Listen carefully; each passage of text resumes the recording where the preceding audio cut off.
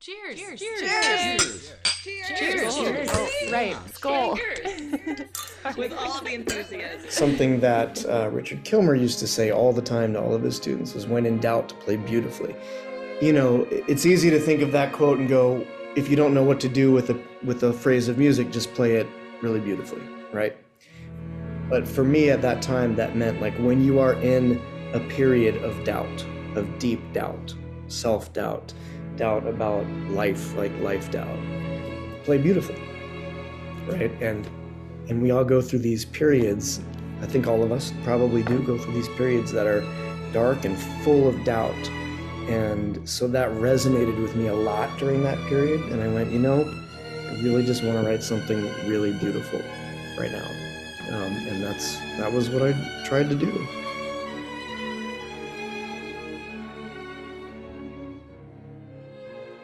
Hello. Hello. And welcome to Pour Me a Mozart. I'm here with my co-host, Patty Ryan. And this is my co-host, Asia Myshak. Yay, we're recording. Woohoo. Yeah. How was your trip to Texas? It was good.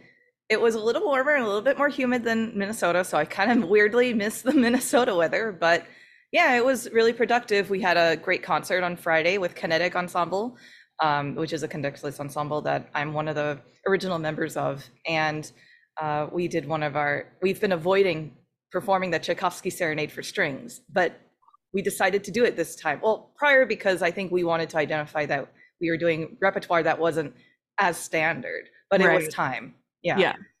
And then after that, I did a couple little trips to San Antonio, where I did some performances with my kind of brand new piano trio, the trio Xenia, with some old colleagues of mine. And we also did a little day trip to Austin and back, and then performed in Houston. And then I flew back here, and now I'm settled for the time, which is a nice feeling. How about you? How has your past essentially month been? Or 2 weeks? Yeah, to be honest, like super stressful. Oh no. Yeah, so I always feel like when like this thing is done, I'll have more time. And then I'm like, oh, when this thing is done, I'll have more time. And a lot of stuff has come to a close. I'm done with the Sioux City season. I'm done with the community orchestra and this teaching job that was one of the most difficult jobs I've ever had. But now I'm planning for camp. Right. I just had a meeting with the teachers this morning, and I'm just feeling so overwhelmed by all of the work. This is actually my last summer directing the camp. Mm-hmm. So I'm really excited to not have these responsibilities in the future. Yeah. Do you also have to train someone to when you are replaced? So there's that added part too of like, you can't just do your job. You have to also remember how you do your job and communicate that to someone else. So that's right. I can see how that's wearing. Yeah. Yeah. And she's super great. I've only met her a couple times so far, but she seems so capable and just like kind of along for the ride right now. And like when I took over the director position, the former director has been super available to me with any questions I have. So I plan on doing that for her too, because so much of the planning happens way before summer. Mm-hmm. And it's hard to communicate how to do that, I guess. Yeah. And like, you can't be paying to train someone for like basically an entire year. Mm-hmm. So yeah. And camp is yet again in a new space. And so the teachers had all these questions like, is there AC? Do the windows open? Because it gets so freaking hot. Mm-hmm. Camp is just miserable. And I'm just like, I don't know. I've been to that building 3 times. Like, I'm sorry, I don't have these answers, or like, how big is the room I'll be teaching in? I don't know. Yeah. I don't even know for sure how many rooms we'll have available to us. So it's just like this big scheduling puzzle, and so many things depend on so many other things. And it's just like, it's taking up a lot of brain space that I wish I could be using to play the violin right now. Oh, I thought you were going to say to be playing Zelda, Tears of the Kingdom. I mean, that too.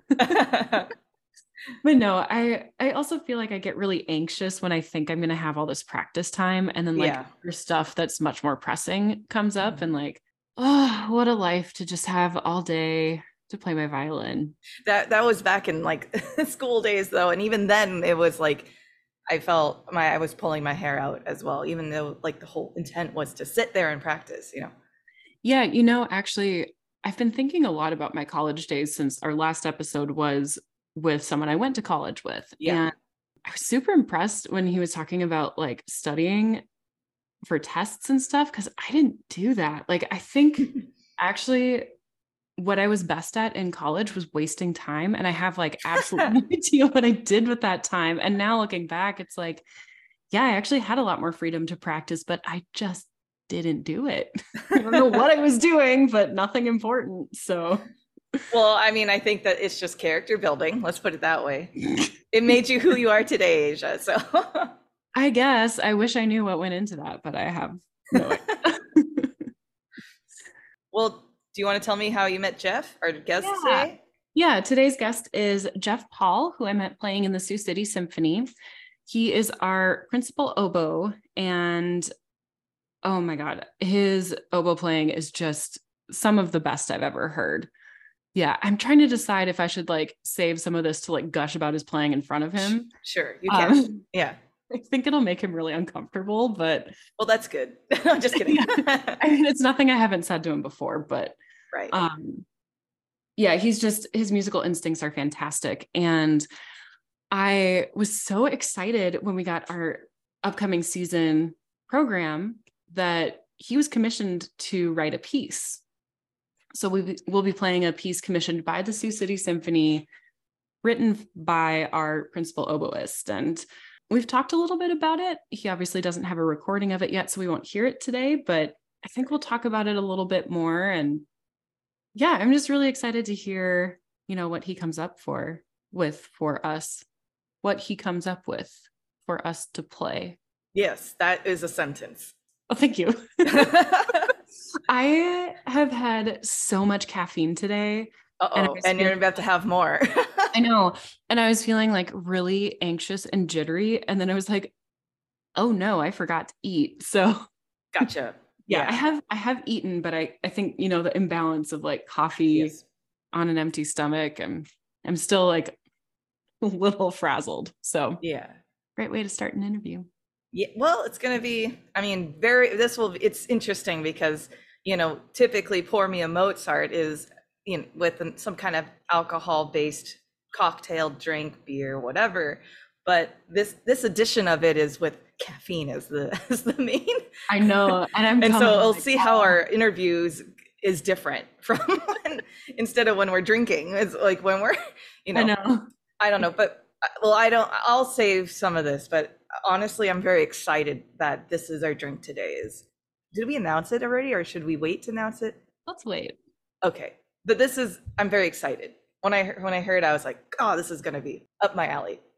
So listeners, you'll just have to keep listening. Or skip 20 seconds. No, I'm just kidding. Welcome to Pour Me a Mozart, Jeff. I'm so glad you decided to join us today. Me too. Thank you. I'm glad to be here. How are you doing? I'm doing okay today. It's been a hectic day. I'm excited though. I got an instrument shipment that arrived. Oh. I can't make any sounds on them yet, but I'm looking forward to trying to demystify them a little bit. What is it?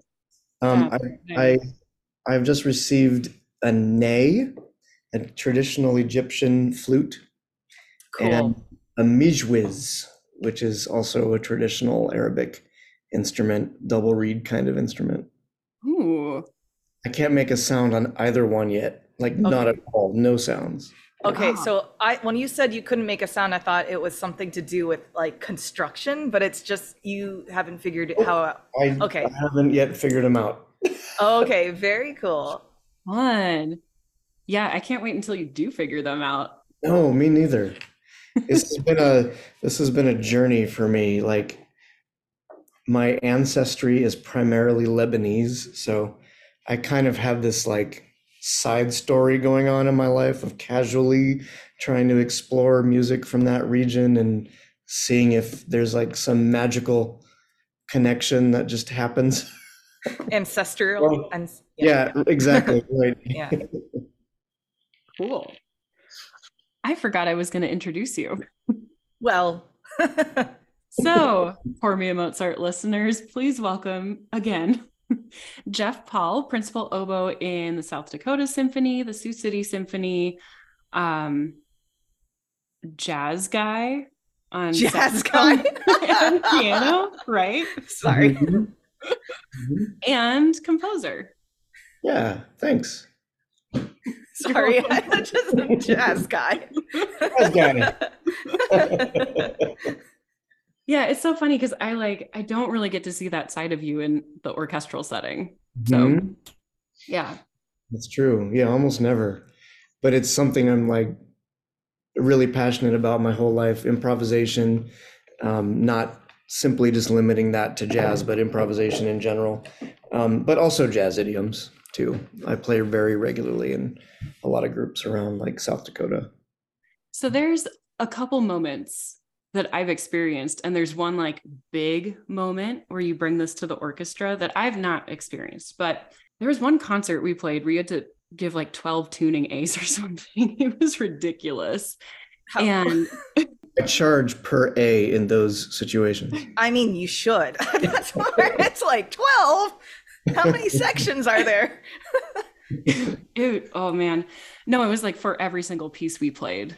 It had different instrumentation and people were coming and going off stage, and Yeah. And I like anytime I'm in a new orchestra, or if you have a sub, like I know from the tuning A if you're there or not, even if I haven't turned around or like looked at the roster. And I knew you were there because I think we had like just talked backstage, and you'd given several A's and then one was a B flat. So it was like and I was like, what happened to Jeff? And then I found out you did it because you were bored. it's kind of a silly cure for boredom, but it happens. So there's that one. I think it was this season. There was some trumpet solo that you had to like kind of imitate either earlier or later in the piece. And the trumpet had this big scoop. And you just decided to add it in on your oboe solo. And I remember seeing our conductor, Ryan, kind of go like, ooh. And that's like what I was feeling on the inside. I was like, I didn't know you could do that on the oboe. Yeah, it's possible. I wanted to say you can't, but you can do it. It's possible. It's not done a lot, but I think you're talking about American in Paris, maybe the Gershwin. We both play that this season? I think we did. Wow. We did this season, and the trumpet and oboe both have kind of the main melody as a solo, one after the other. And I mean, it's meant to be scooped. I think George would have appreciated that. As a jazz guy himself right now. And jazz. I've also heard that you have totally turned Handel's Messiah into your own, and I someday hope to experience this. Yeah, that's of course an annual tradition with the South Dakota Symphony, and obviously in many, many other places as well. Our conductor, David Geyer, and he trusts me, so he knows I'm not going to flip anything upside down, but he gives me full license, particularly in the Sinfonia, the opening of the Messiah, to do whatever I want to do. So the game for me is to sort of add new and more ornaments every season. So it has come to represent something very little like the original at this point. And how many seasons have you currently done this? Now Just trying to I just count the completed number my- of ornaments. Yeah. I know. I just completed my 20th season with the South. Oh, We haven't done it since that very first year, but I mean, it probably at least 10. okay. I've heard it's elaborate. It's tasteless. Nice. Rococo, maybe? I don't know. Yeah, absolutely Rococo. Extremely floral. Yeah. Yep. That's my Lots of kind lace. version. There's about, at this point, like 40 ladies on the swing. Yeah. So we found out that this is your very first podcast appearance. So we were Yes. hoping to do a little podcast crossover with Patty's podcast, Hiding Behind the Music Stand. Fun. So, Patty, do you want to take it away with some Spitfire Sure. questions? Sure. Yeah. Well, this is just a very mini initiation into the podcast land. So I'm selecting maybe my 3 favorite Spitfires from this past season. Are you ready? No, but let's. Okay. So you have to answer as fast as possible because Asia's editing and not me. So, I don't like editing. So all right. Tchaikovsky or Stravinsky? Stravinsky. Favorite zoo animal to see? Sloth. Oh, okay. And alternate universe musical instrument. Oh my God. Alternate universe musical instrument. Iwi. the what? What's that? It's a pipe dream of mine. It's the electronic wind instrument. It's a wind synthesizer. Oh, I thought it was Greg like an Hara animal. has been telling me about that. Okay, cool. Yeah. Can you play That it? one? No, I don't have it. Oh, dang. It's on my list. Is it expensive or is it reasonably priced? It's reasonably priced. The issue is the modern ones that you can get are more replicating sampled based, although you can run them still through computer and program the sounds. But the older versions are a little bit more like they function more like its own instrument, its own electronic sound palette, and less more like modeling, like sounding like a trumpet or a saxophone or something. So I want to find the old model. Gotcha. Cool. Well, there you go. Yep. Welcome. Thank you. Spitfire's over. Great. That was really great. Yeah. Did I pass? Yeah, you did like way better than I did when I've been on Patty's podcast. You asked easy questions. Oh, okay. Good. Well, can I pry why Stravinsky? You said Stravinsky, right? Yeah. I just, for some reason, which it's weird being an oboist, I should probably say Tchaikovsky, but as a composer, Stravinsky has always fascinated me a lot more. And just in terms of his approach to rhythm, harmony, I always gravitated to his kind of neo-primitivist approach, even his neoclassical stuff I always found interesting, but I like the ancient folklore-based things more. Cool. Yeah. Cool. Let's talk about the beverage you chose for us today. Sure. I have here a matcha latte, which is something that I'm kind of new with. You can't see it. You guys can't see it either. There it is. There it is. Okay. And I'm improvising on it because normally I make it with all milk, and my son has drank all the milk.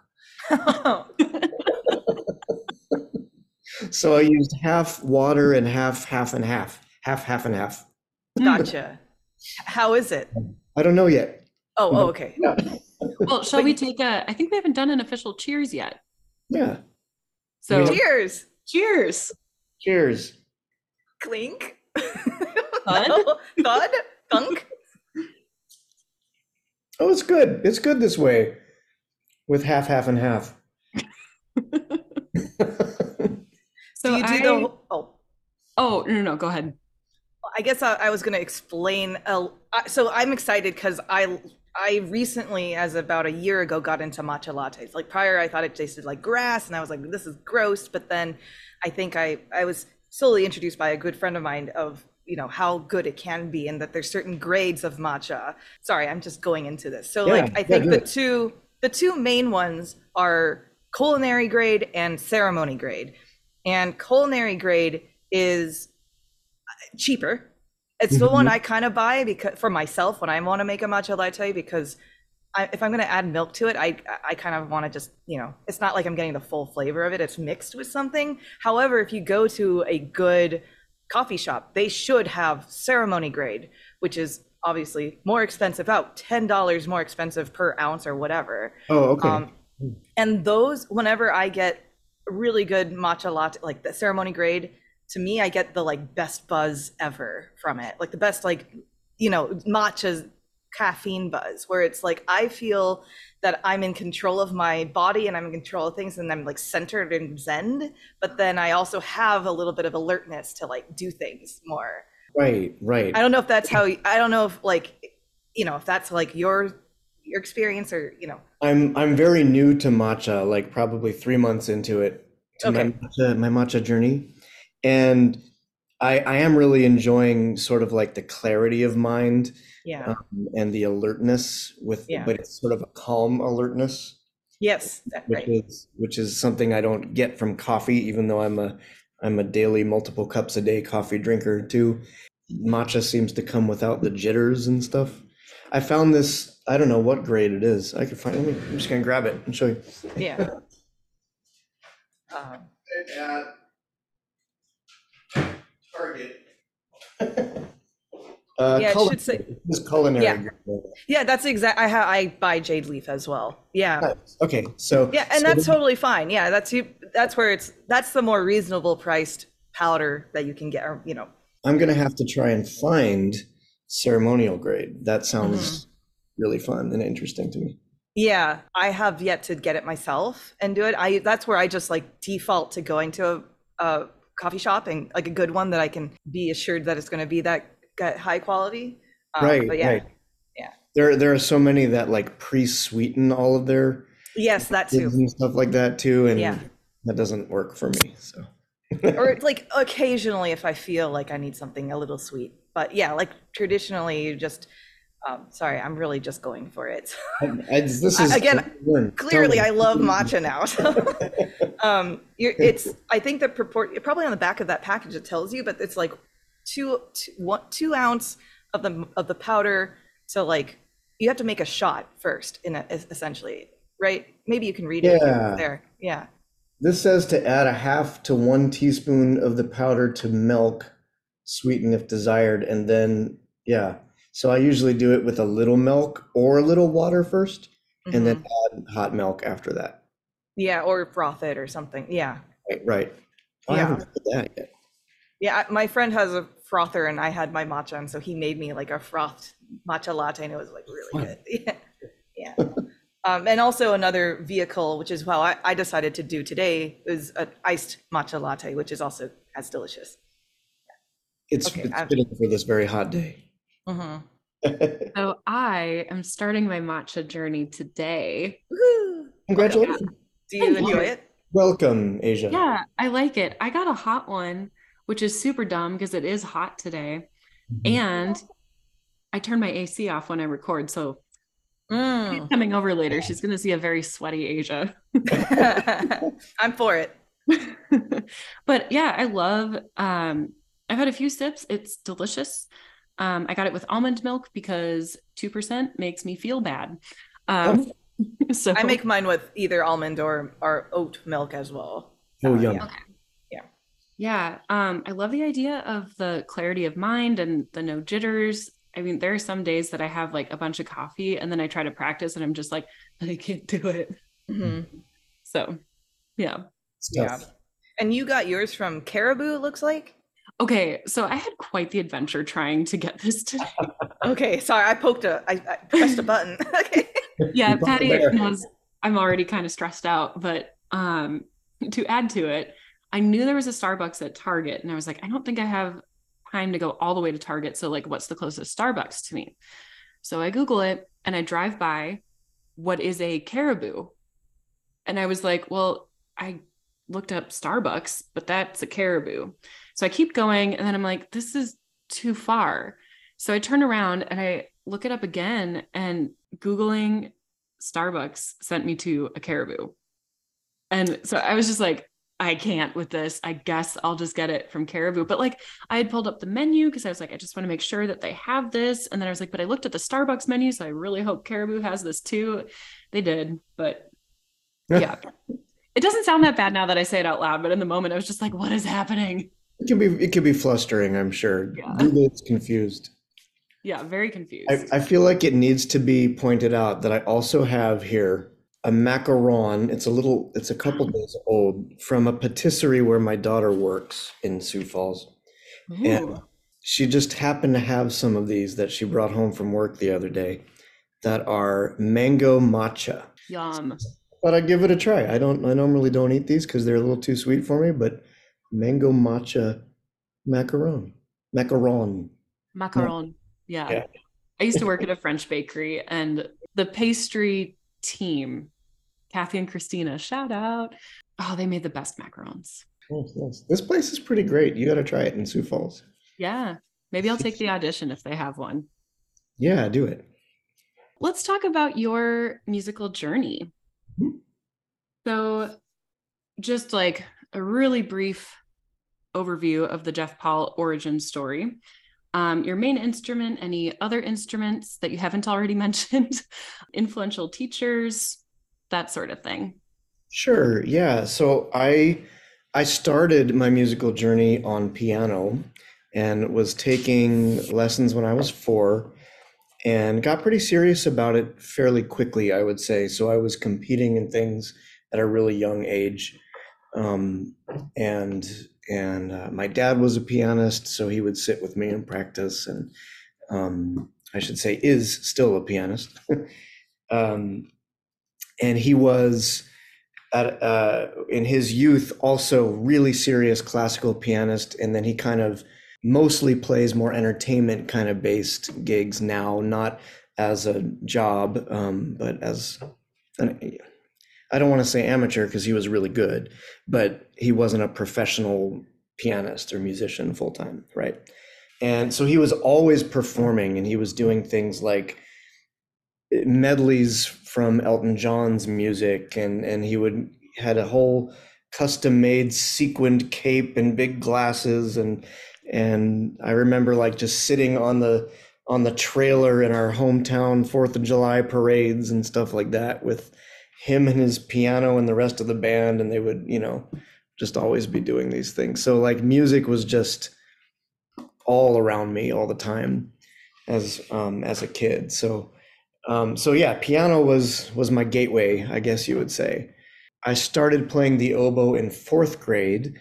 I think the reason, as I understand it, that they allowed me to do that was because I could already read music. And so I could focus on the sort of steep learning curve of oboe things while the director was working with other students who were just starting to read music in the first place. So it kind of worked out that way. Can I ask a quick question? Mhm. A comparative question. So oftentimes violists will start on violin and then switch over. Is that something usually similar in the sort of a conversion of like, I'm assuming most people might start with clarinet and then switch to oboe or something along those lines. Is that kind of a similar? Yeah, that's more common. Okay. And I think mostly you see that because of just simply because of accessibility, Right.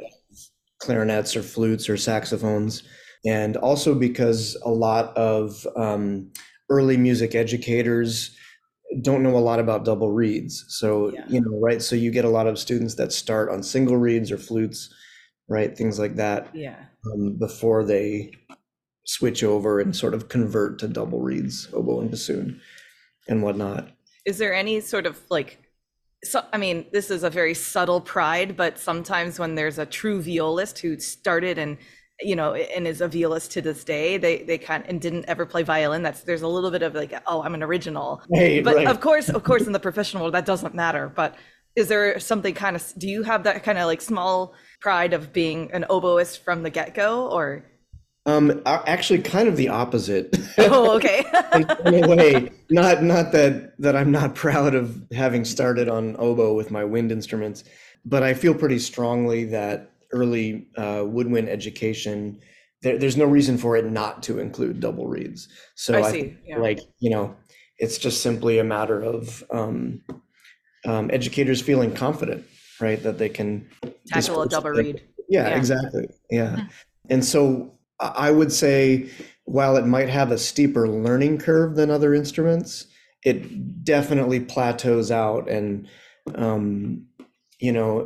I started saxophone in high school, right? And for me, that was like a toy picking up after playing the oboe. But, that has a much steeper much steeper curve later on in the process, right? To get really good at the saxophone, right? You kind of go up like that, and the oboe is more that way.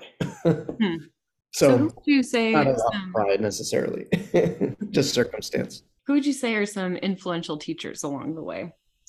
Oh my gosh. So many. I've been so fortunate to have really wonderful teachers and mentors. My late piano teacher, Edward Francis in California, was just maybe one of my greatest mentors, supporters, friends after a while. And he was just a wonderful human being that really encouraged me and pushed me to the highest levels I could possibly achieve at that point. He was even my confirmation sponsor. I am a recovering Catholic currently. Same. Yeah, not a big deal, but I was raised that way. So I chose my piano teacher to be, so my sponsor for that because of music, because of his mentorship and his wisdom, and I learned so much from him about how to be a human, how to be a gentleman, even. I know that comes as a surprise to you, probably, Asia, but there's knowledge back there somewhere. Yeah, so he definitely was a huge mentor. And also, I mean, some of my mentors and teachers on oboe in particular, Sal Spano in California, and after him, David Weiss, who also passed away a number of years ago. He played principal oboe in the Los Angeles Philharmonic for 35 years or something like that. And my university teachers at the Eastman School of Music, Richard Kilmer, if you talk to anybody who's studied with him pretty much across the board, he's just held in such high esteem as not just a wonderful oboist and teacher and mentor, but a great human who promotes compassion and kindness and everything you can imagine in that way. And what I particularly enjoyed about studying with him, he was a huge champion of my journey on other instruments and with other kinds of music. I remember in my audition process for various conservatories, there were other higher profile teachers who said very point blank, like, if you come here, you're not playing saxophone, you're not playing piano, you're not composing, you're not doing jazz, right? But Mr. Kilmer in particular was very clear about, yes, do all of that. That only strengthens your musicianship, and not every musician should be the same. And then once I got to grad school at USC, I was back with David Weiss again for a year, and then with Alan Vogel, principal oboe, retired now, but principal oboist at the time of the Los Angeles Chamber Orchestra, who's just Alan's kind of just Buddha. Man, I love that you knew that you wanted someone to foster all of those interests that you had. I did. Oh, you didn't? I didn't It just happened that way? Oh, I didn't know at all. This might be interesting, but music was such a part of my daily life. It's simply what I did. Like it was important in my family. I'm the oldest of 3 siblings, and all of them also took music lessons seriously. And music was just something that, since I was in elementary school, I just assumed I would do. Like there was never really any thought or decision about it until much later in life, when it was too late. What do you mean? When it was too late to change my mind and try discipline. I remember that that was like a daily conversation I would have with myself, my friends, my parents, and others while I was studying at Eastman. It was like, wait a minute, I never even stopped to think, do I want to do this? Right? Yeah. It was just something I happened to be really good at. I happened to be very fortunate that my parents gave me a really wonderful opportunity for education. And I never, ever even stopped to think, like most high schoolers do about, hey, what do I want to actually do with life or career? That wasn't even a thought in my mind until after I was already like, eyeballs deep in it. And eventually, it took a while, but eventually I came to the realization that, yeah, actually there are very few things better just in this world, in this life, in the universe than connecting with people through music. Do you ever feel like that you had a kind of purpose in that music was fulfilling your life purpose, and that just, every now and then one questions the purpose? Or is it something that you just really just kind of inherited in some way and just have following the stream wherever it takes you? I don't know if I have a purpose. I didn't mean, sorry, I realized I just met you and I didn't mean to impose such a deep question. No, that's great. I mean, that's a really, really great thing to think about. And certainly there are many, many times in my professional life, in my musical life, that I do feel like I'm doing something with very much a purpose, larger than myself. And there are other times too where I think I'm just doing this for me, I mean, yeah. Mm-hmm. There's always going to be that part of it. Otherwise, it's not worth it, right? Right. Yeah. So altruistic about things. Yeah. Yeah. Yeah. Was writing music always part of your upbringing, or did you, I feel weird asking it this way, did you make a conscious decision at some point to start writing music? I just felt like I had creative motivation and I had a voice, and there were things that I wanted to express, and I had the background and technique and piano study, score study, music theory, which is my just favorite subject in the world. I love music theory. I just wanted to create, I guess. So I was writing music from a pretty young age. I want to say, it had to have been 6th or 7th grade. I started writing piano pieces. I had written a symphony, a 3-movement symphony for mostly unusual combinations of instruments. Such as? Heckelphones, alto flutes. Yeah, I know. What is a heckelphone? A heckelphone is sort of like a bass oboe. Okay. It's just made by the company Heckel. So there's a couple of idiosyncratic differences between that and the usual bass oboe, which is not usual at all. Or even bassoon, even? Or even bassoon. Yeah, it's pitched an octave lower than the oboe. Okay. So if you can imagine just sort of like a lower English horn is kind of what that looks like. It's like Asia's brain is it's not capable of kind of comprehending. Nobody has them, nobody plays them. Yeah. What, so because it's such a treble instrument. Oboe is such a treble instrument to think of it as lower. I think that's right. Yeah. It sounds more like a bassoon probably, but it can't quite match the range of bassoon on the low or higher end. Yeah. Oh no. Yeah, it's a very odd instrument, but that's what I did. I took a very traditional symphonic form and just wrote this 3-movement symphony when I was in junior high school, and then a tone poem, I think, when I was in high school, that my youth symphony that I played in programmed and performed, which was really great. That's really cool. Mm-hmm. And so I was really honestly, what really kind of inspired me during those years was epic film music. I dreamt so hard, and still do actually to this day, if I'm being honest, of being a film composer.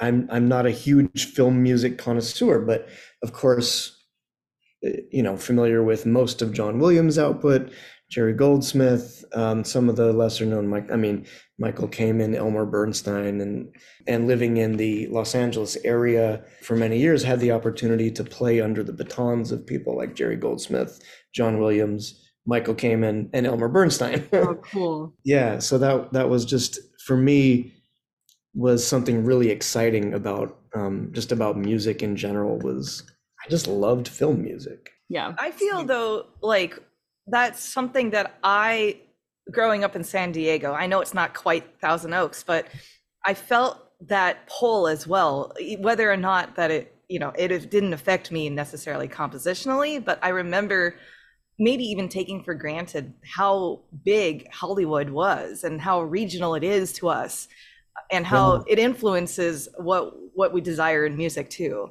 And yeah, it's one of those, it's kind of weird because now that I haven't lived in California or Southern California in such a long time.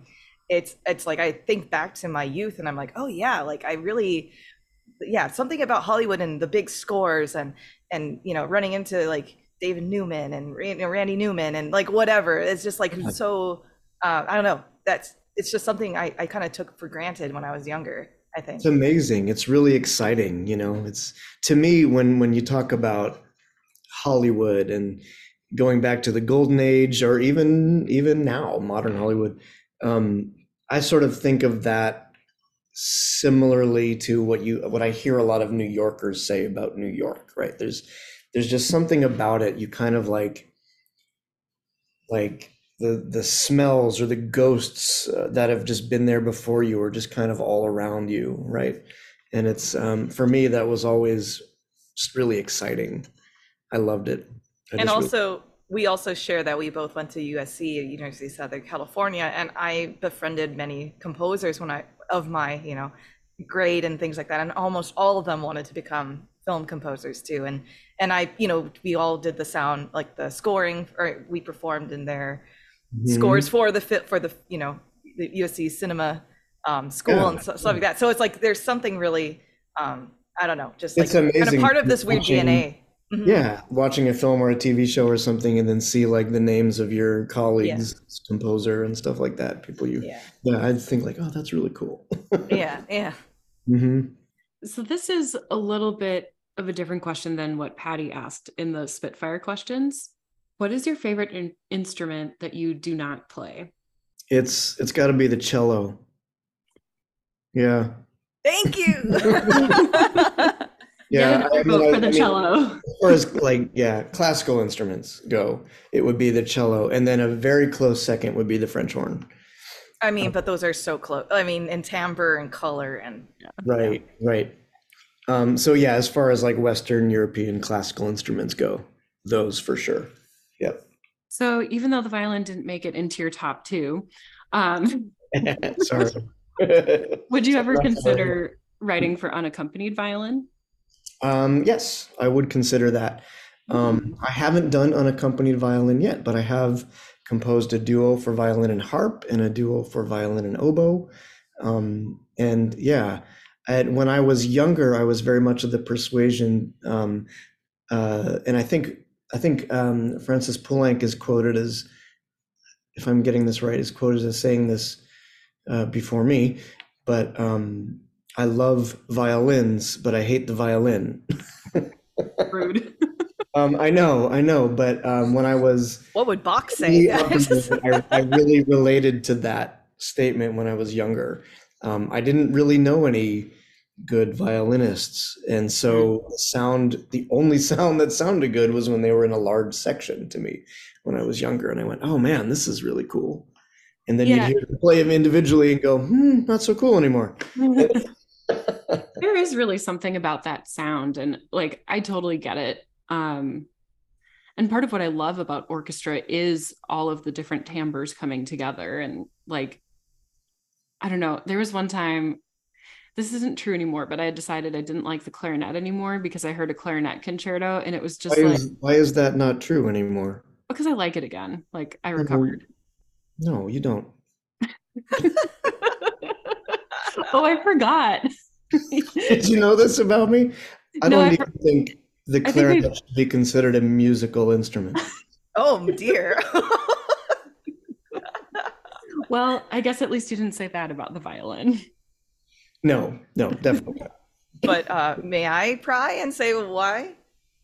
There's something about the cylindrical bore of the instrument. It's Like the aesthetics or the sound it creates. the sound, yeah, like the physics, the acoustical physics, something about it that to me, I just never really enjoyed ever in my whole life. And I of course I know some wonderful clarinet players, but I just never liked the instruments. Most woodwind instruments are considered to have a conical bore on the inside, which produces a certain set of physics, certain set of overtones and whatnot. And in my knowledge, the clarinet is the only orchestral woodwind or wind instrument that's considered to have a cylindrical bore. So there's just something different about the properties it doesn't blend as well with the other instruments to my ear. And I know some composers really like that varying quality. And to me, I just love a more homogeneous sound. I'm gonna have to think about that. Yeah, I have some. But it's interesting because I maybe this is a common theme with clarinet, but I grew up in thinking like, oh, if I didn't play cello and I had to pick a woodwind instrument, it would have been oboe growing up. But then, because I kind of just really liked the sound of, I don't know, there's something, some people say like, well, why the oboe, right? But there's something about the kind of piercing kind of innocence of it or something. But then I think I went to college and I heard better clarinet players. And then I was like, USC being a big clarinet school. And That's like an understatement, yeah. yeah. And so then I was like, oh, okay. Now I'm on board with clarinet. But so that's where I'm like, oh, I have to think about that. Cause like maybe when I was younger, I was attuned to oboe in some way versus the clarinet, but. Maybe, yeah. That's cool. So you mentioned the standard Western orchestral instruments, and what you and I do is technically considered classical music. But do you think there's a better term that we could be using? That's a good question. I mean,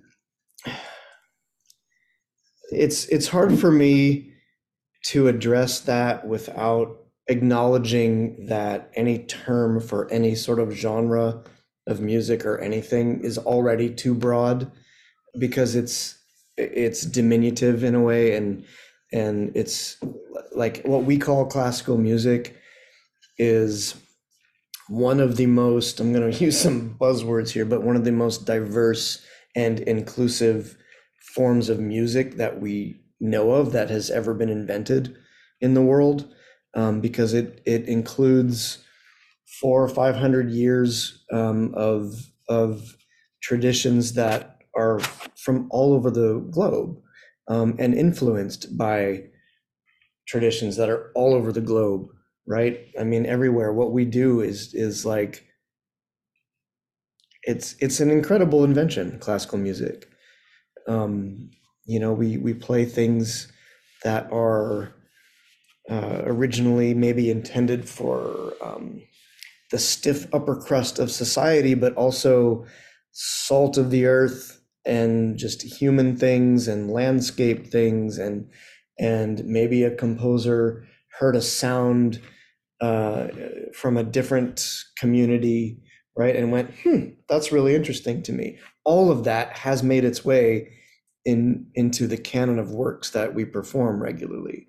So when I kind of step back and think about that, I don't worry so much about the terminology, and just I'm really just more grateful and appreciative that, like, oh my gosh, I can do this thing that's been influenced by anything that we know of sound-wise on Earth. Yeah, it's kind of cool. That is really cool. I hadn't thought about it that way. What would you, I guess, label your genre of writing? Nope. This is Nope music by Jeff Paul. Nope music.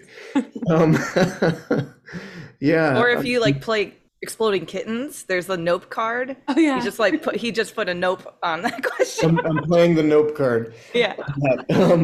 Yeah, I like, genre is is wonderful in conversations with people to talk about, right? Particularly with lay people, I think, who don't know a lot about music or what we do, right? And it's very useful. That terminology is really useful there. But the three of us know right off the bat, right, that to use any kind of genre to describe any piece of music really, truly to its core is it's just kind of a non-starter for me, because I am a product of everything I hear, all of my influences and things like that. So if I'm writing a piece of music for an orchestra, let's say like a classical orchestra, you can bet, even if I'm not conscious of it, elements are going to come in from non-classical music, from jazz, from improvisation, from I used to listen to a lot of grunge music, a little bit of metal, right? And just those sounds, maybe even the birds or the cottonwood trees as particularly influenced one of my pieces. So I don't know, it's hard for me to, I know it's cliche to say this, but it's hard for me to put any kind of label on it. Yeah, I mean, that's not cliche. I've gotten such a variety of answers to that question. I almost stopped asking it, and then Patty did it for me, and I was like, oh, that was unexpected. So yeah, That's really cool. Yeah. That's the beauty of it, right? Yeah, absolutely. I like having questions that have a variety of answers based on how people feel about it. Yeah. I would love to hear anything you can tell me about this piece written by you that I'll be playing in the Sioux City Symphony this upcoming season. It's starting to take shape pretty nicely. I actually had an idea to germinate with this piece of music that was influenced directly by an album called Focus by Stan Getz. And the album's really more by Eddie Sauter, who essentially composed all of these really wonderful string orchestra, mostly string orchestra. I think there's some percussion and piano maybe in there. These beautiful compositions that the famous saxophonist Stan Getz came into the studio and essentially just improvised over. And it created one of my favorite albums of all time, Focus. So my original idea was I wanted to do something like that for the oboe, something where I could come in and do a lot of just improvisation. It's sort of taken a little bit more of a through composed route at this point, but there certainly will be elements of improvisation in there, definitely. And my concept at the moment is a 3-movement piece of music, and I'm very well into basically composed the first movement. The second movement is composed but not yet engraved or orchestrated. And then the third movement is outlined just on staff paper. Yeah, some ideas. I had a second movement that I scrapped completely and totally started over. That's You Brahmsed it. I Brahmsed it. Oh no! Yep.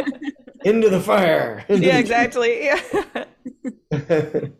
I'll probably use that material for something else. Oh, okay. But it didn't fit where this piece was going as well as I had hoped. So no, that reminded me. We worked with. Are you familiar with Libby Larsen? A bit, yeah. Yeah. So the quartet, Artaria, worked with her on the 4th string quartet, and she had 5 movements in it. And when we played them all, I mean, this has been premiered and things like this. It's not like we were doing the premiere of it or anything, but when we played it for her, she was like, you know what? The 5th movement does not, that's in a different piece. And so we truncated that. And I was like, oh, okay. I mean, because there's been recordings and obviously other performances of it. But yeah, just that can be one of the toughest things as a composer we just didn't play it well. I'm just kidding. Well, maybe not. She's like, nah. Just to know to kind of, there's no perfect piece of music in existence, but just to have a better sense with experience of what not to include, right? What not to write, because it's so easy to have all of these ideas and want to put everything into every composition. And it reminds me of kind of a quote I heard in a review recently of a literary work, of a film actually, that said, we in a lot of context nowadays, we expect every film to tell every story, and we can't do that. That's not a basis for great art. So to really step back and look at it and go, that's like the coolest part of this entire concerto, but it doesn't belong. And like let it go, right? Like, and that's happening to me more often now than it used to when I was a younger composer. Interesting. Yeah. We're going to start off with something that is a ton of fun. Visually, it's also very fun. So I highly recommend checking this out on YouTube. Oh, no. So this is, do you want to talk a little about it? Or I could say a couple words before we hear it. Yeah, you go ahead. Okay. So this is a piece called Vivace for 2 oboes and 2 English horns, because it was recorded in quarantine when everyone had to make music with themselves. And this is what Jeff decided to do with his free time, I guess. And I think you also said that you were learning how to do some video editing techniques. Yep. You know, just the real standard stuff, iMovie or whatever else people were using at the time. Yeah, this is way less standard than the stuff I learned how to do. And it's great entertainment. So, all right, you ready? Oh, goodness.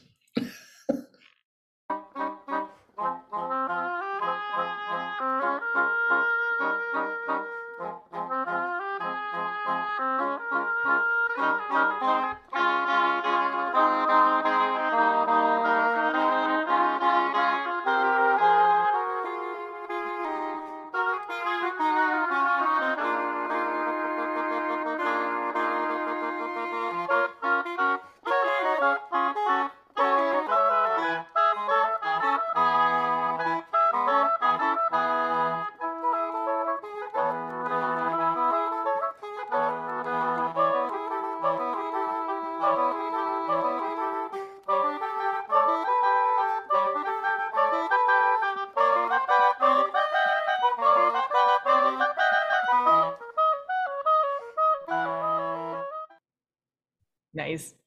So were you I was expecting a shaker, but you were shaking. I'm sorry, I'm not familiar with the parts of an oboe, but like the bottom, the bell of it or something like that? Bell. Yeah, the bell. Okay. That was my question exactly. Yep. No, don't be fooled. It didn't make any sound. Okay, I was like, wait. There were no beads inside or anything. Missed opportunity. I know. That's how that goes. Yeah, I love the playfulness of it. I mean, obviously, if you see the video, you can see the full effect of the playfulness. But even in, the compositional techniques, like all of the really close intervals. Mm-hmm. Yeah, I think it's not something, honestly, that I thought too hard about when I was writing this. There were just harmonies that I really enjoyed. There were rhythmic things that just kind of struck me. It wasn't like I wasn't going for a particular philosophy or anything like that. Definitely not. It just one of the things that has been a challenge to me in composition is writing fast music. So I was just kind of trying to jump on that bandwagon and have some fun and in an intuitive way, just whatever kind of harmonies and rhythms came to me, that's what got put down. Your next piece that we'll listen to is an oboe quartet, but it is not 4 oboes. No, thank goodness. I think as a cellist, when you hear a cello quartet, I just assume 4 cellos, but so that's where my brain went originally. The oboe quartet is kind of a small subgenre of chamber music. So we have precedent like Mozart and other composers who have written for oboe and Arnold. Yeah, I've played a couple. Yeah. Mm-hmm. Mm-hmm. So I took that same instrumentation and wrote this for it.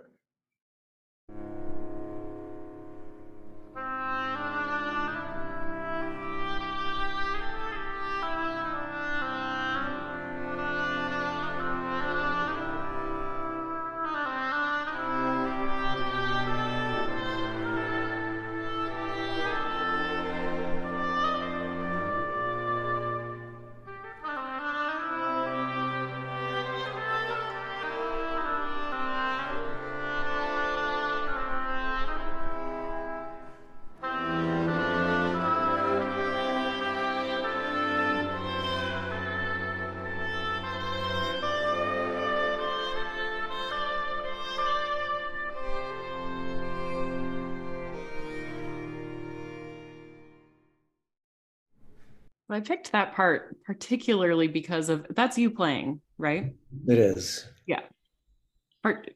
Mostly because of the things that you can do on the oboe, but also like I'm sure that influences how you write for the oboe. It does indeed, and it also kind of works the other way too. So I can play things that I think just sound intuitive and natural, and bending notes, right? You're probably talking about some of that kind of stuff, blue notes and whatnot, sliding here and there. So what? Blue notes. Blue notes. Blue notes. Yeah. I'll spare you the lecture on what the blue note is, but but you kind of get into microtonal territory there. But for all practical kind of conversations, it's just the sliding and the bending around, which are sounds that are very, very much in all of our ears, right? So they're not like necessarily new sounds, but the fact that you hear an oboe doing them might kind of make your ear perk up a little bit because you're not used to it. But the point, of course, is not to show off extended technique, but just to play music in a really, really natural sensibility. So you can hear the blues influence. You can probably hear in that excerpt Americana folk influence, and even some traditional sort of gospel harmonies, the parallel moving, like 1 and 2 chords, kinds of that sort of thing. Yeah. Yeah, and I think I just called it oboe quartet. So can you talk a little bit about the title of the piece? Yeah. So I wrote this piece while I was in college. I was studying at Eastman at the time, and I remember a particular artist who came to give a concert in our recital hall, who just showed up with him and his guitar and just played the most beautiful kind of folk music. And he had a wonderful voice and just very simple strumming guitar chords. And I remember at the moment thinking, what he's doing right now in here is just like shattering the walls of this conservatory in the best way. And so that's kind of been a journey of mine, is just to really appreciate and enjoy and be influenced by music, like folk music, different kinds of folk traditions. So I added a subtitle about this, but I think it doesn't really have anything to do with the composition. Subtitle is "In Case Polly Flakes About the Cracker Thing." And I don't know why I kept thinking of the phrase "Polly want a cracker." And I was thinking at the time, well, maybe Polly doesn't, but I would. So there's really no meaning or symbolism behind that. Just fun. Okay. Just curious. I'd like to just ask a brief question that kind of goes back to the original idea of the bending and potential. I mean, whether you want to call it extended techniques or not, and it's about, as a composer, the notation limitations, or if there are any, and how you feel about musical notation and how that expresses the sound that you actually want. Because I don't know what that notation looks like on for oboe, but as a performer that performs a lot of contemporary music, there's a lot of room and wiggle room for interpretation at times. There certainly is. Yeah, there really is. And that's part of the beauty of music, and having others like that's what we do. We play music that was written by others most of the time. So everything is interpreted, right, through another lens. But as far as notation goes, yeah, it's extremely limiting in a lot of ways. But I don't get too caught up in like, this is the way it must be played when other people play my music. Like if I fully accept that, everyone's going to interpret things differently, and the meaning to somebody else may be completely the opposite of the meaning it has for me. That's okay. That the music is out there, and that's what happens, right? That's just the natural course of things. I do, in my mind, a lot of times when I'm composing, I imagine a lot of non-rhythmic textures that are simultaneous with very rhythmic, regular pulses also. And for me, that's been maybe the most challenging thing to try and notate. Because with slides and things like that, you can just put little lines and most people sort of get it, right? Yeah. But like something like that, that's a little bit more involved where you're creating a texture of things that deliberately sound non-rhythmic over and simultaneously with something rhythmic. It's easy to do on paper. It's just a pain to do on the computer. Mm. Yeah, so the limitations technologically in some ways too. And that's part of it too. And I think the standard, at least for in my experience with the musicians that tend to play my music, the standard is like it needs to be on Finale or Sibelius or some kind of music notation software to be considered professional or whatever. Now, I know there are a lot of composers that won't do that, who are still using pen and paper and things like that. And usually they're, to my knowledge, like they're my most respected composers. And just one other small minor question, which is similar we tapped on it a little bit about how you say you invite other people to interpret your music differently. And it's for me, I just thought, well, we have recordings of how Benjamin Britten plays the cello sonata with, for example, or we have other composers performing their own music. And since you are performing your own music in this scenario, how do you feel about whether people template your interpretation or how much you invite, as for someone to come to this piece and try to learn it, how much, right? Yeah. If somebody is going to listen to a recording of me playing my own music and try to tap into what I'm going for, great. I'm not going to hold that against anybody. I'm not going to say, no, you need to have your own voice. Inevitably, we all have our own voice, period. So I'm not gonna get too up in arms about that. Yeah. But I guess I'm saying that more from a perspective that I fully realize that somebody might have a completely different approach or view or meaning or lack of meaning, right, to my music than I do. Yeah. Maybe it's just my conservatory training in me to ask that question, because we're always like, what did the source say? What did, that kind of right. When I perform other people's music, right, I always, as we do, we want to take into context everything we possibly can, like historical perspective, period practice, theory and harmony informed decisions in terms of what notes do we emphasize, things like that, or like what was going on in the composer's life at this time. We try to make as an informed interpretation as possible. And I think as musicians, that's our duty to do that.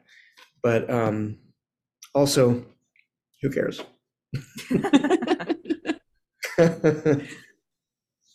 Just make music. All right, let's listen to the Serpent's Hypnotism.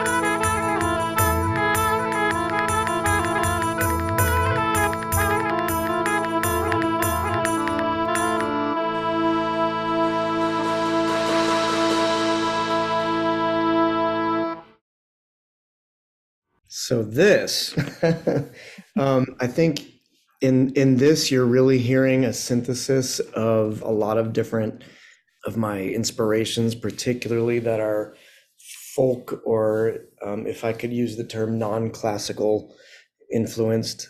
from other kinds of sounds in that I've heard.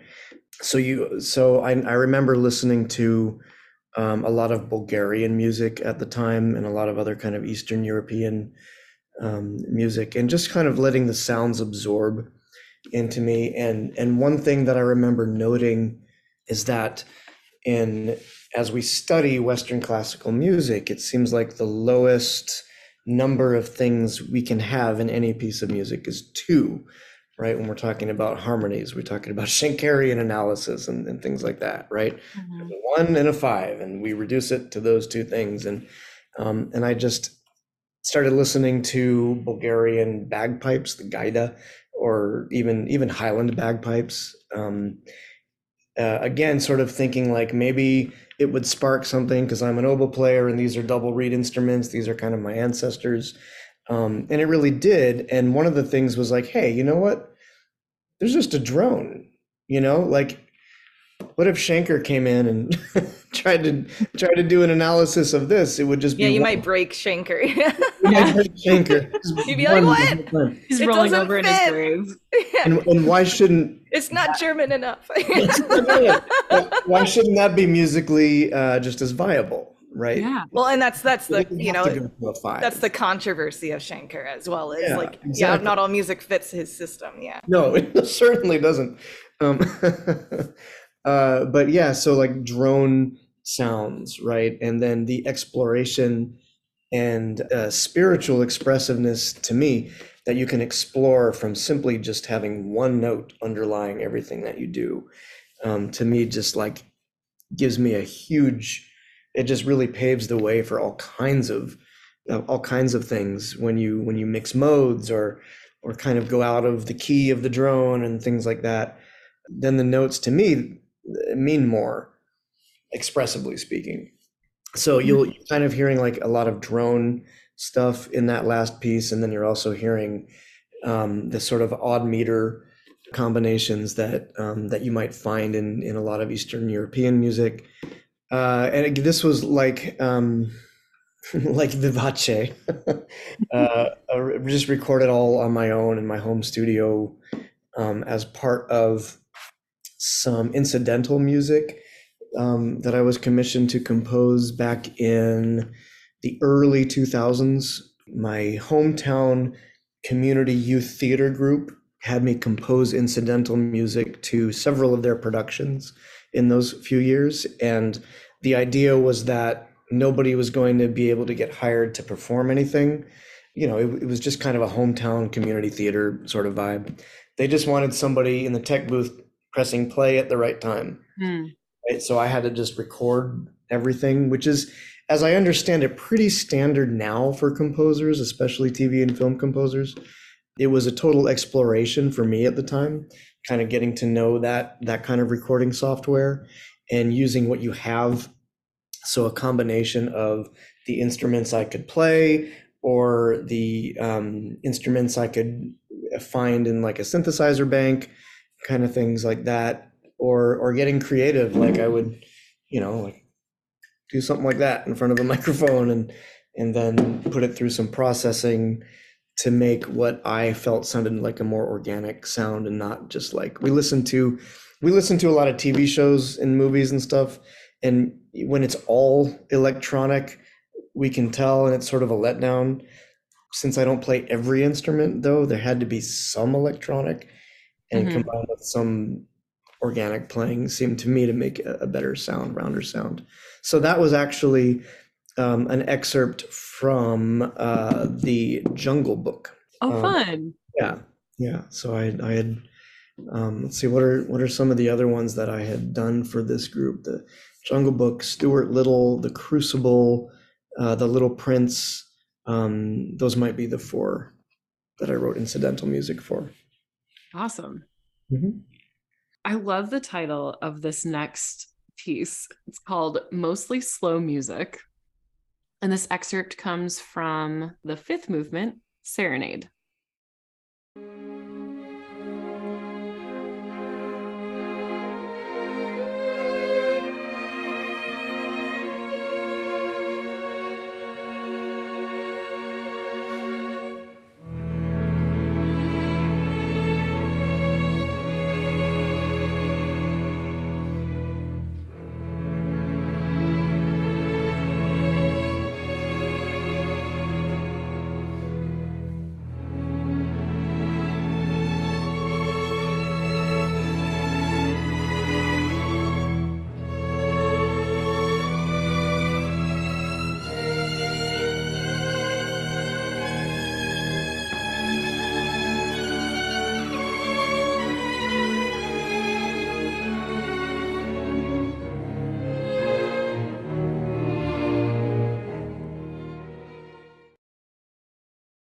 There's nothing like a string orchestra bass drop.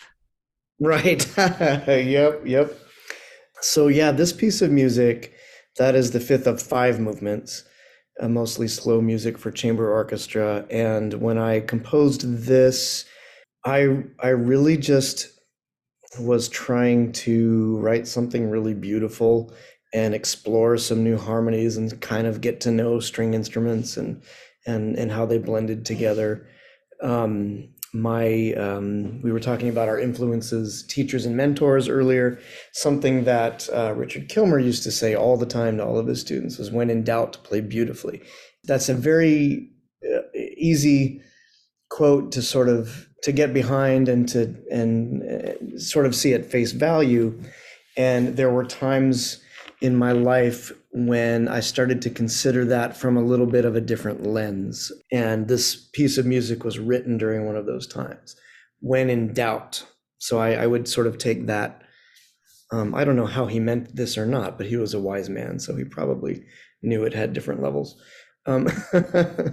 It's easy to think of that quote and go, if you don't know what to do with a phrase of music, just play it really beautifully, right? Mm-hmm. But for me at that time, that meant like when you are in a period of doubt, of deep doubt, self-doubt, doubt about life, like life doubt, play beautifully, right? And we all go through these periods. I think all of us probably do go through these periods that are dark and full of doubt. And so that resonated with me a lot during that period. And I went, I really just want to write something really beautiful right now. And that was what I tried to do. Very lush, very passionate, very intense. Yeah, I'd say you succeeded. Maybe another more, I dare say, more universal way of twisting some of those words would be, when in doubt, seek beauty. I love it. Yeah. Because then I think like for us, that's a very player mentality of play beautifully, but maybe search and seek for beauty when you're in. Even better. Yeah. Yeah. More profound, maybe. But I don't know. I like it. I like it. Yeah. Yeah, me too. So the last piece that we'll hear today from you is called Desert Winds. And as I was telling you before we started recording, we could have done the whole episode on just this piece. So we actually have 2 clips. I calmed myself down. But is there anything that you want to say about this piece and the origins of the piece before we hear some of the music? Sure. So this piece has actually undergone a lot of different mutations, maybe you might say. Originally, it was a melody that I came up with just on electric guitar alone, and it was something that came to me while driving through the deserts of Southern California, Mojave area and stuff like that. And I spent a lot of time in my youth driving through these areas and was very, very inspired by the landscape. If I were to be a painter, I think I'd be a landscape artist. And the Southwest desert kind of biomes always really resonated with me. And you can drive, at least it used to be this way, maybe not as much anymore, but you could drive a whole day and not see another vehicle on the road out there. I mean, it's very, very isolated. The tumbleweeds, blowing across, and for me, that was a place of great spirituality, and I both loved it and was uncomfortable with it at the same time. So there's an element of loneliness right out there, which I discovered to me to have both positive and negative connotations. So there's, when we're lonely, nobody likes to be lonely. That sucks. That's negative. But on the other end of the spectrum, being alone can actually be incredibly enlightening and very comforting, right? So it kind of was both things for me. And I wonder, I wasn't conscious of this at the time, but I wonder if when you hear kind of like the mixed modality of the melody, maybe that's towing the line back and forth between those two things. When I first joined the South Dakota Symphony, the wind quintet was doing a lot of tours, and many of them were out to the reservation areas, and Pine Ridge in particular was one that I took this piece and arranged it for the wind quintet on one of those tours, and it seemed to really resonate with a lot of the students out there. And I discovered, like the desert and the prairie out in that area actually are kind of similar. And so people just sort of got it. They went, oh, I get what you're talking about.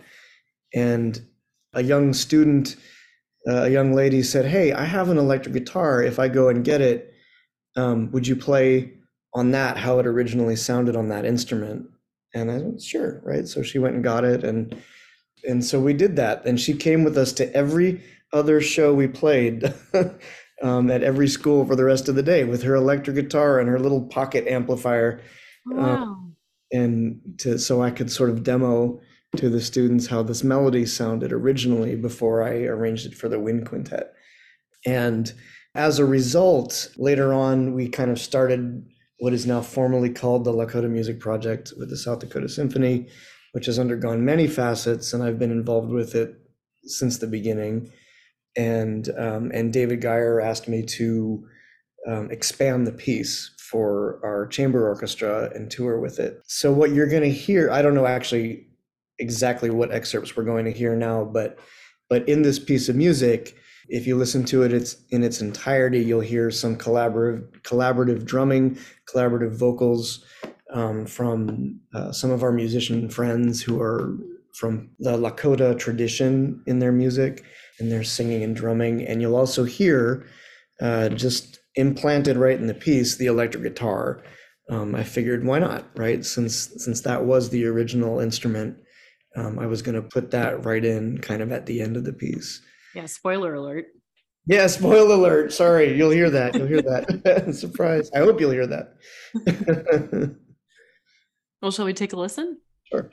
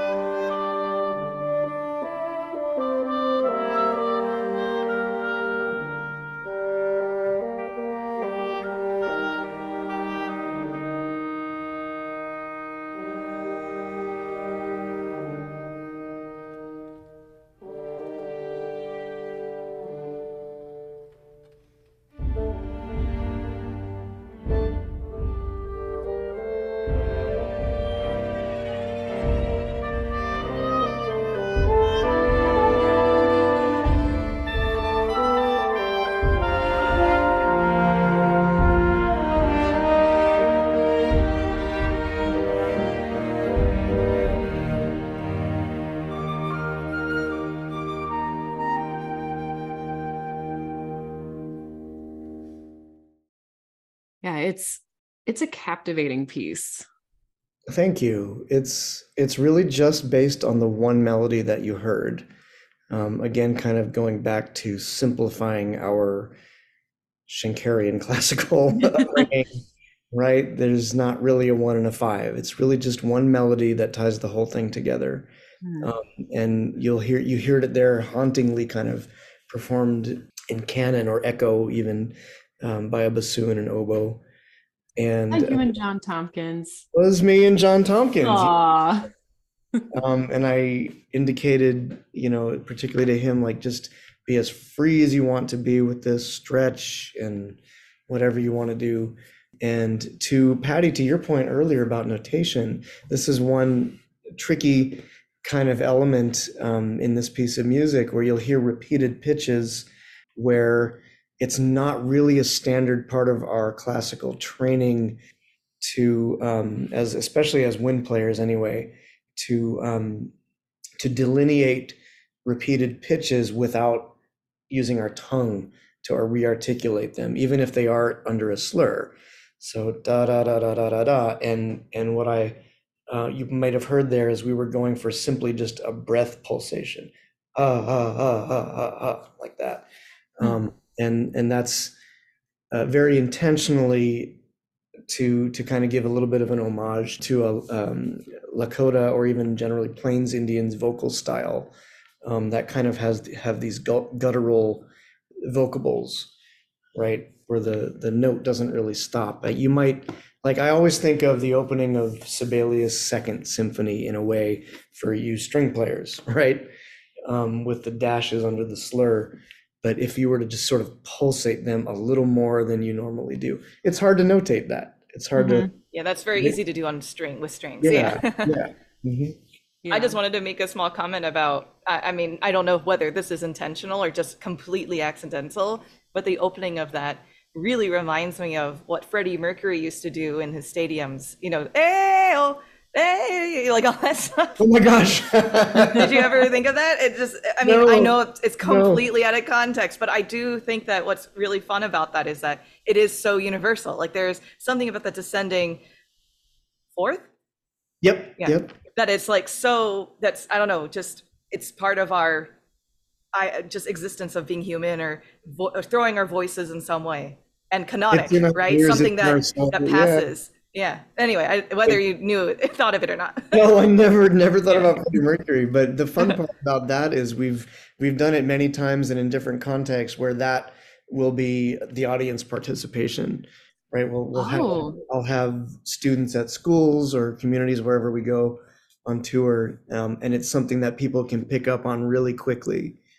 And it's interesting, you know, because even the embarrassed show off middle schooler, you know, kind of mentality, they can all pick up on it, and eventually most people feel pretty comfortable doing that repeating figure, and then we kind of just will start playing along with it. So it's kind of fun. It's a little fun thing we do. Yeah. All right. Well, since you already know a guitar solo is coming up, let's take a listen.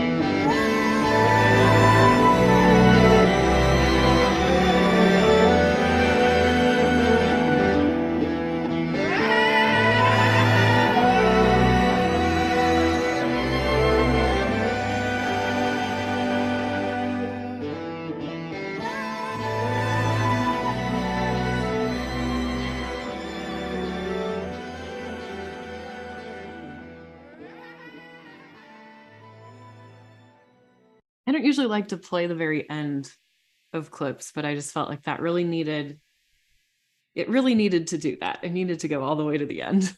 Did, and you know, studio fade, why not? That's the way we put it on the CD, on the recording. Again, an unusual thing to do with a classical orchestral CD is to do a fade out like that, but it was the best decision musically to make. Mm-hmm. Yeah, and as I listen back to that again, I'm reminded like how, you know, when I orchestrate and compose music that is intended to be collaborative with two traditions that are pretty different, actually, like musically very different traditions.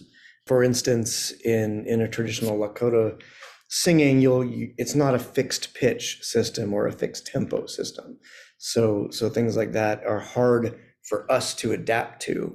But even harder is placing these musicians in a situation where they are trying to adapt to the Western European classical tradition, right?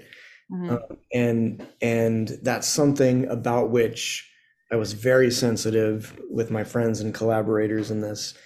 And another reason for the electric guitar, because I wanted to write things, since I am asking the Creekside singers from Pine Ridge to go way out of their comfort zone and play with orchestral musicians, I needed to make sure that I asked the orchestral musicians to do something equally as uncomfortable too, at least.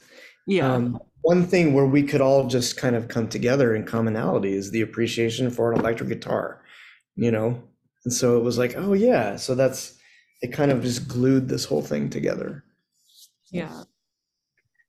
Well, thank you so much for coming on the podcast and sharing your music, sharing about your background with us today. My pleasure. What's coming up next for you other than this gig you have to get to? Yeah, gotta get to the big band at the lake tonight.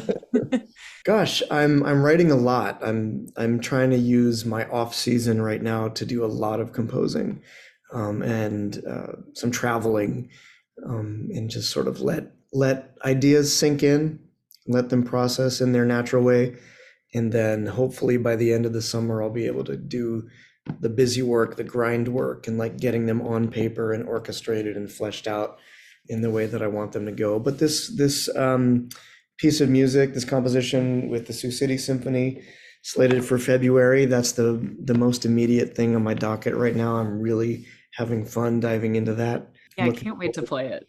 Cool. Me neither. And hear it. Yeah.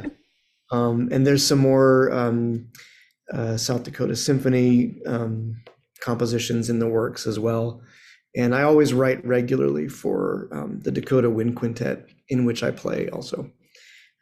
So, yeah. Yeah. If people want to hear more of your music, where can they find you? I have a website that I don't update, but there are links on there. I believe it is jeffreypaulmusic.com. It sounds like me and my website, actually. Yeah, and I have a YouTube channel, and Asia, maybe you've got that pulled up, right? You could even. I do. Terrible about those aspects of. You are Jeff Paul on YouTube. There you go. I'm also Jeff Paul in life, so that works out. Yeah, weird how that works out. Well, thank you so much. It's been a pleasure. It's always a pleasure, and I can't wait to make music together again. Thank you. Me neither. This was great. Thank you, guys. Yeah, thanks, Jeff. Nice to meet you. You too. Cheers. Cheers. Cheers. Well, subscribe. Yeah, Pour Me a Mozart is on Instagram and Facebook at Pour Me a Mozart. You can email us at pourmeamozart@gmail.com.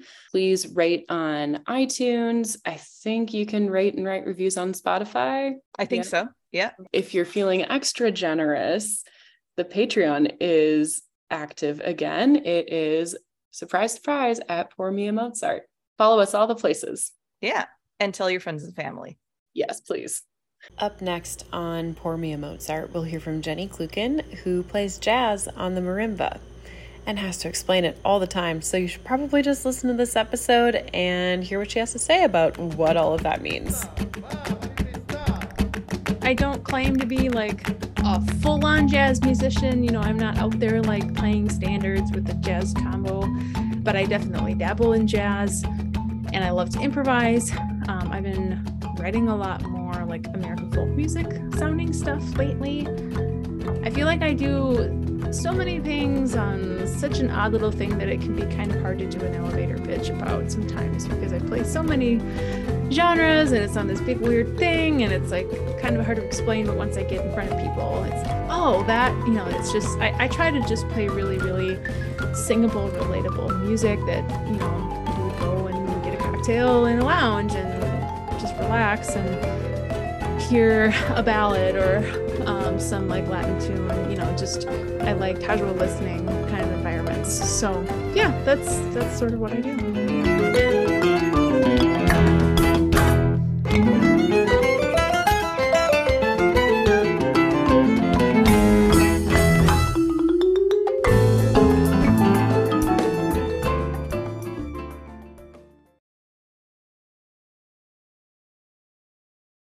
Well, shall we take a break and then come back and listen to some of your music?